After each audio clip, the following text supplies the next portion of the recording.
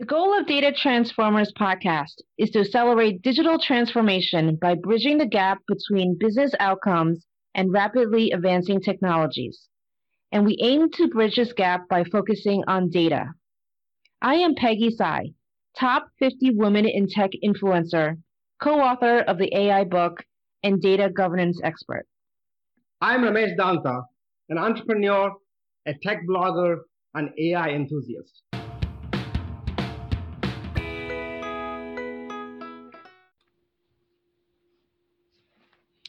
Hello, everyone. Welcome to one more episode of the Data Transformers podcast. And today we are very honored to have Dr. Kirk Borne, and he is currently the Chief Science Officer of Data Prime. So I'm very eager to find out about that role. And prior to that, a very illustrious career across many companies, and any influencer list that you could find, anything remotely connected to data science, you will find Kirk. Kirk, welcome. Thank you. Very glad to be here.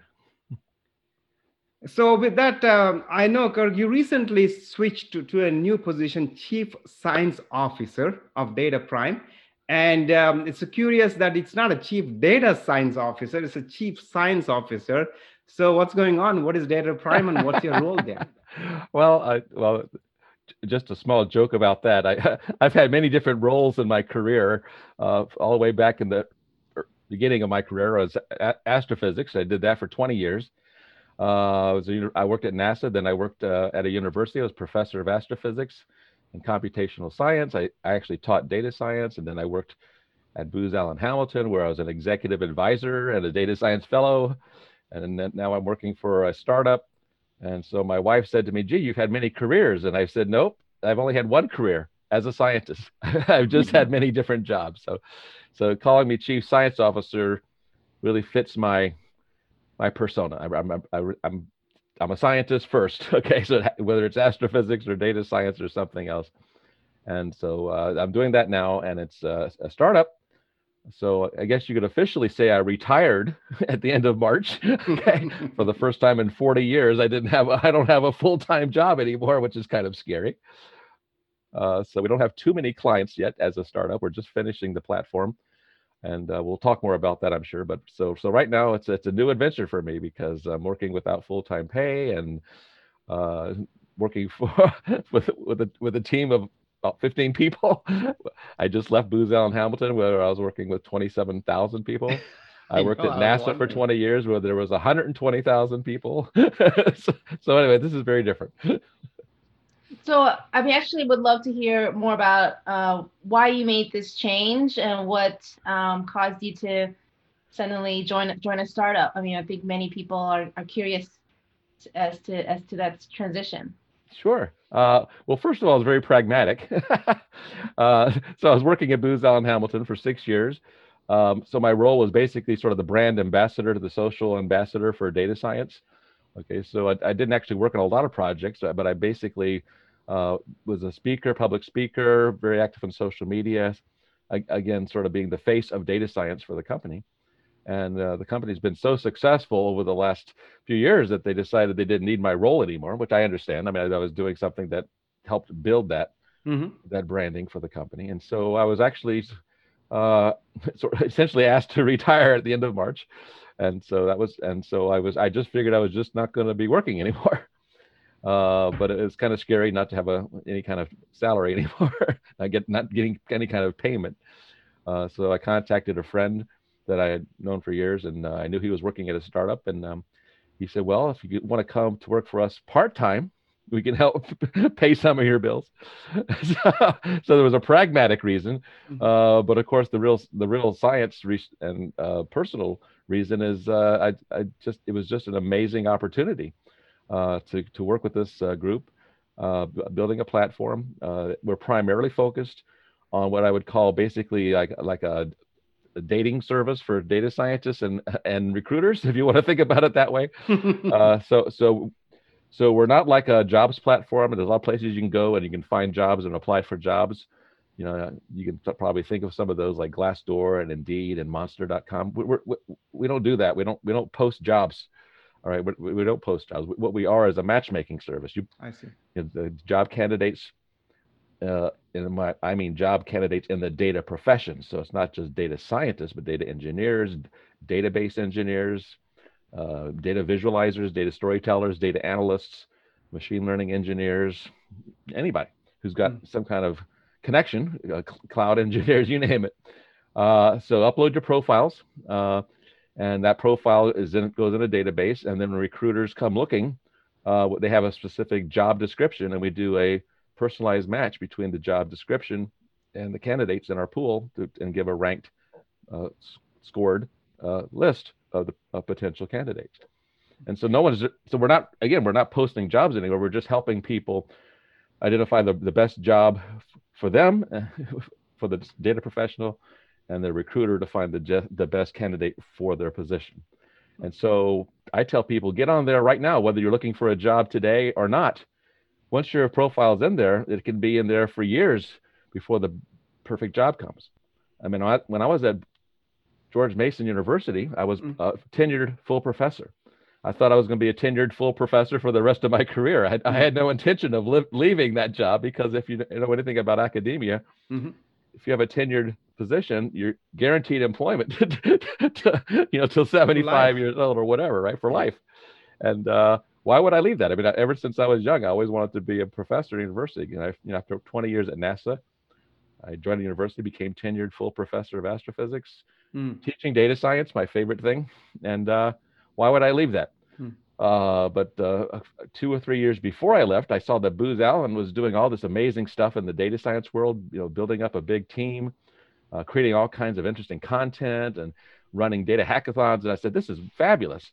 If they ever had the right job, I might consider taking it. And so I put my resume in there, and then it was about almost 2.5 years later, right? That probably about 2 years later, I got the phone call. I completely forgot that I had put my resume in their system, right?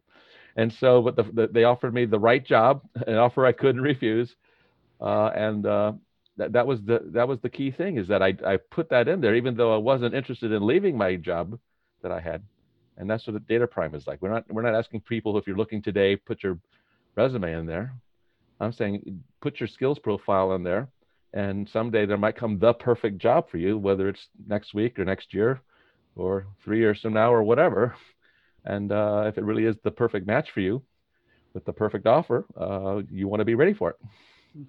Interesting, Kirk. Actually, so there is a debate going on right now about this matching skills versus what's required. So I think there is a debate is that the companies deliberately put a lot of requirements, like even beyond what is actually required for a job, right? So, and then a data scientist job is not necessarily running models. Actually, we had a guest, we published this week, is that it's not running models, right? You need to do a data engineer's job, data, analyst job. So a role, I should say, a combination of those things. So if the job description itself is so heavily overloaded with, everything and anything, I need, for 5 years requirement, you put 10 years experience needed and things like that.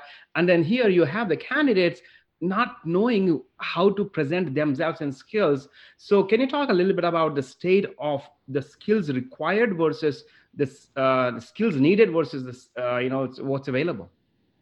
Yeah, well, that's a real problem. It's been a real problem for years. I remember several years ago, at the time I was still at the university, when the big data revolution started. I mean, I would say it started in 2012, because there were sort of 3 major events that year. There was the White House announced the National Big Data Initiative with like $300 million or something like that of investment. There was an article in the Harvard Business Review, saying data scientists, the sexiest job of the 21st century. And the McKinsey report came out that talked about the massive skills shortage in data professionals. I mean, they talked about the 1.5 million person shortage. And there, all of a sudden, everybody in the world was paying attention to this, right? And so all of a sudden, job offers job descriptions start popping up everywhere. And for example, I remember seeing job descriptions that, besides, like you said, they listed every skill imaginable.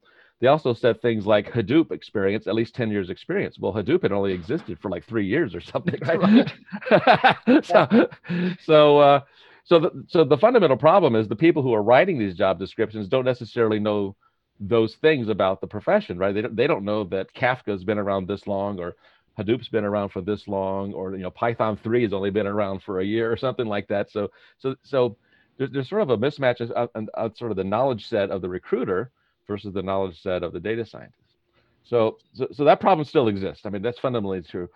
So anyway, so I think we haven't really totally solved that problem, though I think there's a lot more knowledge growing on both sides, both from the job candidate understanding that, again, the job describer might be a recruiter who's not a data scientist, and the job recruiter isn't necessarily the best placed person to know exactly that you can't ask for 10 years of experience in a language or something like this that's only been around for less than 10.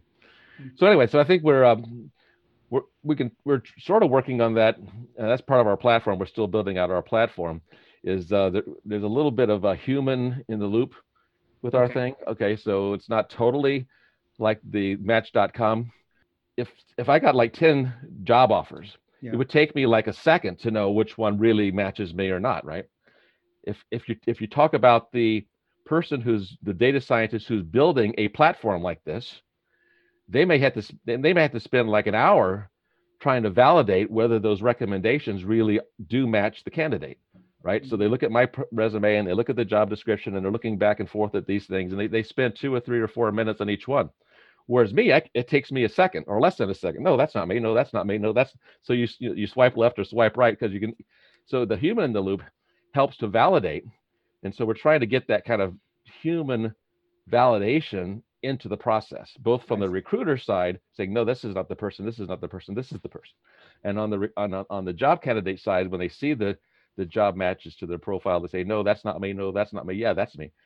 So Kirk, is Data Prime meant for job seekers, or is it for companies looking to hire data scientists? Because I would think that there's, from a recruiter perspective, a company organization perspective, there's probably some sort of ethics, right? You want to make sure that algorithms are not unfairly biasing certain individuals, or you want to make sure you're recruiting the best talent based on all sorts of factors. And also if I'm an employee putting my resume in, what type of data privacy do I have to ensure that my personal information isn't shared? So there's which aspect of the spectrum is Data Prime looking to protect or to serve? Well, all of those things are valid concerns. And so again, what we primarily deliver is a scored list, all right, based upon skills, experience, and preferences. Okay, so preferences include things like whether you want to move or not. Well, that's almost not relevant anymore because everyone's working from home. Salary, types of jobs, things like that. So ideally, the factors that are determining that scoring are based entirely upon things you put in your resume that are relevant to what you're looking for. And then likewise for the job descriptions. So in some sense, we sort of circumvent some of those ethical issues because we're not sharing the data. We're just basically giving as much information as people willing. Okay, so when people upload their profile, they can make their profile private or not private, and then parts of it private or not private. And so once you on a scored list that's shown to a recruiter, they only see what you, in a sense, give them permission to see. Now we're not seeing it. I mean, again, the algorithm sees it. It's one of those things like a recommender engine, right? When you shop online, products are recommended to you, but no one out in the world is seeing what you're buying. I mean, the algorithm is seeing what you're buying, and if you don't like what's being recommended to you, you pass. You don't do it. And so again, we're hoping that we're not sharing anything that people don't want shared because we have those settings there. And again, the decisions ought to be made, or the matches are made upon these objective criteria. But since we're not doing the recruiting, it's up to the recruiters more than anybody to implement those ethical practices to make sure you're not recruiting or hiring, interviewing people, but with some kind of filter. Okay. So hopefully we're not applying a filter. We're just again doing matches. If you want to think about something as simple as cosine similarity or something like that, I mean, we're just basically doing a mathematical match of two vectors, right? And so the vector of the job description in high dimension is the vector of your skills and experience in one dimension. Then you just do that intersection and see who is the best aligned to the position. And so that's a simple way of describing the thing, but it's, so again, we're not looking at the data. and it's up to the recruiters to make sure they're ethical in how they are using that data. But that's true with any job recruiter, whether our platform was here or not, right? So Kirk, switching topics here. So one of the things that I think people notice about, because you're very social media savvy, as you mentioned, you're a very prolific content producer, right? So you speak a lot, you write a lot, and you tweet a lot, and then so everything is really, really high quality stuff. And then I stumbled across this rocketdatascience.org. I believe that's your own, I'm assuming, where you put your thoughts out. And one of the articles that really piqued my interest was advice for fellow data and analytics leaders. Okay. And then, so one thing that you do mention there as part of your advice is that we are no longer about this managing data at the speed of business, but worry more about managing business at the speed of data, right? So what spurred you to say that? So what are you noticing that you thought that it should be mentioned? Yeah, I was struck by again, through the years of how the data revolution has happened. I mean, I know in very early years, again, 2012 was that sort of benchmark year where those three events happened. I would go to conferences and sometimes people would say, hey, we got X hundred petabytes of data. And this other person would say, hey, well, we have Y hundred. My data is bigger than your data. Mm-hmm. So there was all this discussion about trying to outdo one another. And so people came up with this expression, we do business at this, we do, what did they said? They do data at the speed of business. That's what people were saying. And I said, that makes no sense to me, right? Because data is coming at you way faster than your business can possibly move, right? I mean, every organization has inertia, right? You just can't even startups, they do need to pivot from time to time, but most large organizations especially can't just completely change overnight. And so I said, you really need to have your business move at the speed of your data, because the data is what's moving the fastest, and there's pretty much nothing you can do to stop it. Yeah. Because if you run an e-commerce store, and that's how you make money, you can't shut down your e-commerce store if you're getting too much data. Because you get too many customers buying stuff. We got too many customers buying stuff. Let's close down the e-commerce store for a month. No, you can't do that, right? I mean, so the data just keeps on coming, and so you really have to find a way of having your business. And when I say your business moving, that means the analytics, the insights, the decision making that is based on data. So when I say business at the speed of data, it's basically like it's almost like someone's just bringing you out plates and plates of food at a buffet, right? And so you can maybe keep up with the first plate of food, but as they bring out more and more and more, you essentially fall farther and farther behind, and it's just all goes to waste. And I feel like data is that way. If we aren't moving at the speed of our data, it just piles up and it doesn't get used. And what's the point of even collecting it? So actually, in that same article that Ramesh read, and I did too as well, what also struck me was the quote that you had about the CIO talking about spending 3 years investing in machine learning, and then it was like you wasted 3 years of machine learning time, but then you also needed that 3 years to catch up to. So it's almost like a contradiction of companies investing into new technologies like machine learning, AI, but also having to do that because of the catch up. Like, what do you think is really pushing, what's the happy medium? What should organizations really be doing? Should they be doing a lot of the R&D work just to catch up? Or is it something that is something they have to be doing? That's part of their business as usual, to be doing this type of. Yeah, I like to think of it as sort of like, almost like preparing for a race, like in the Olympics or something. So you get to the track. If you get there too early and you do all these warm-ups, you can be exhausted by the time the race starts, right? So it's sort of like wasted effort, right? But if you get there at the last minute, you're not warmed up, you're not going to perform as well because you're not ready to go. Okay, so that was sort of what that quote was about. The guy said, if you started this quote was from like 4 years ago now, so it's a kind of an old quote. But the guy said, if you started machine learning 3 years ago, he said you would have wasted your time, because right, it's like you were too early. Too early to the game. Yeah. But if you don't start now, it'll be too late. It's or whatever. Something. I don't remember exactly how he said it, but he said if you started 3 years ago, you wasted your time. If you don't start now, it's going to be too late.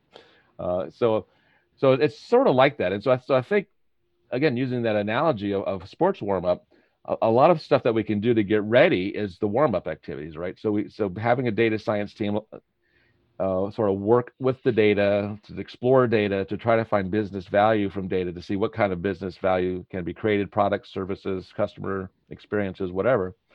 Do that early, all right? Don't wait till the day you absolutely need it. But okay, but on the other hand, they can't spend the data science team can't spend their whole career in the sandbox, as I call it, playing with data. Eventually this has to be deployed, right? It has to be made operational. You need the data engineers, the machine learning engineers, to operationalize this stuff. Okay, so you just can't keep warming up. You actually have to run the race eventually. Extending that thought a little bit. So one of the things we seem to read a lot, hear a lot. We know the best practices. Hey, start with a business problem, and then prepare the data. So we know the best known methods. The framework is there: people, process, technology, data. So it almost seems like the world knows what the framework should be, what the best known methods, best practices are to making successful.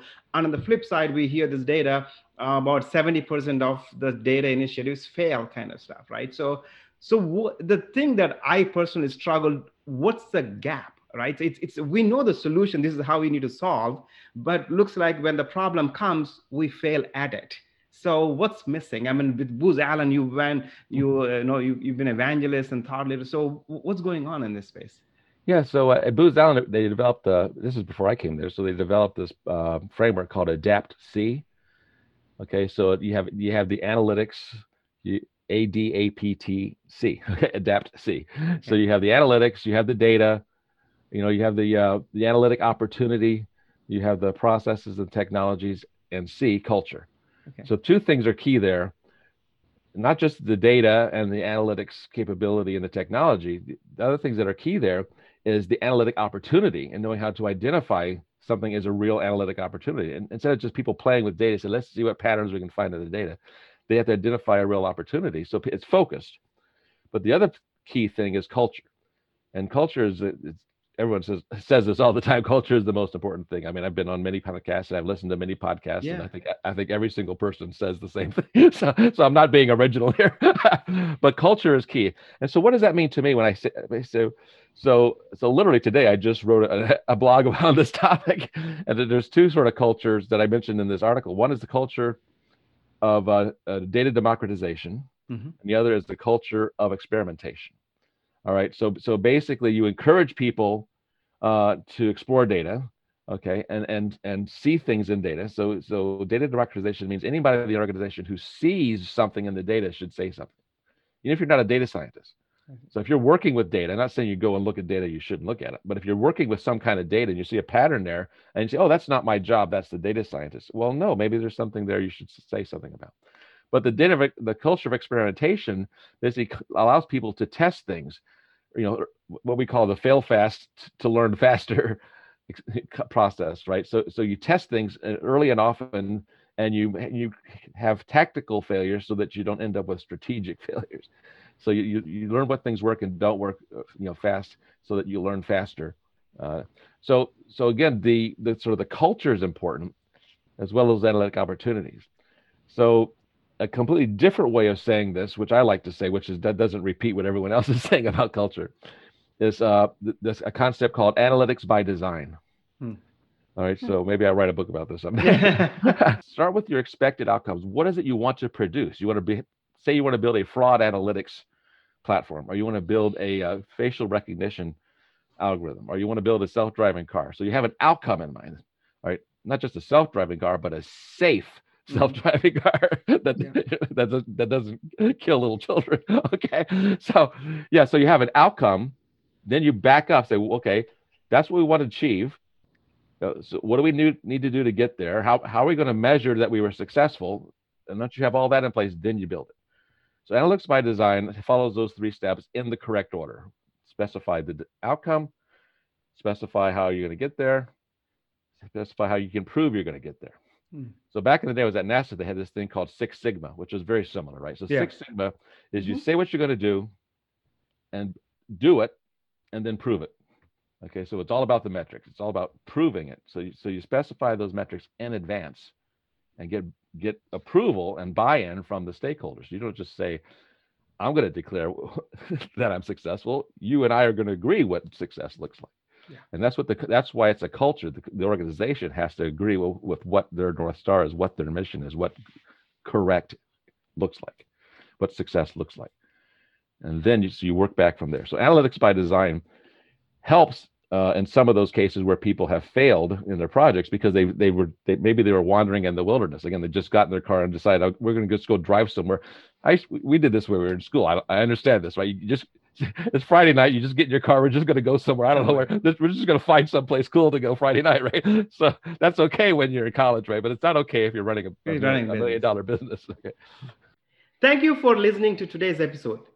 If you liked what you heard today and would like to hear more, please subscribe to our podcast on your favorite player like iTunes and Spotify. And please do rate our podcast.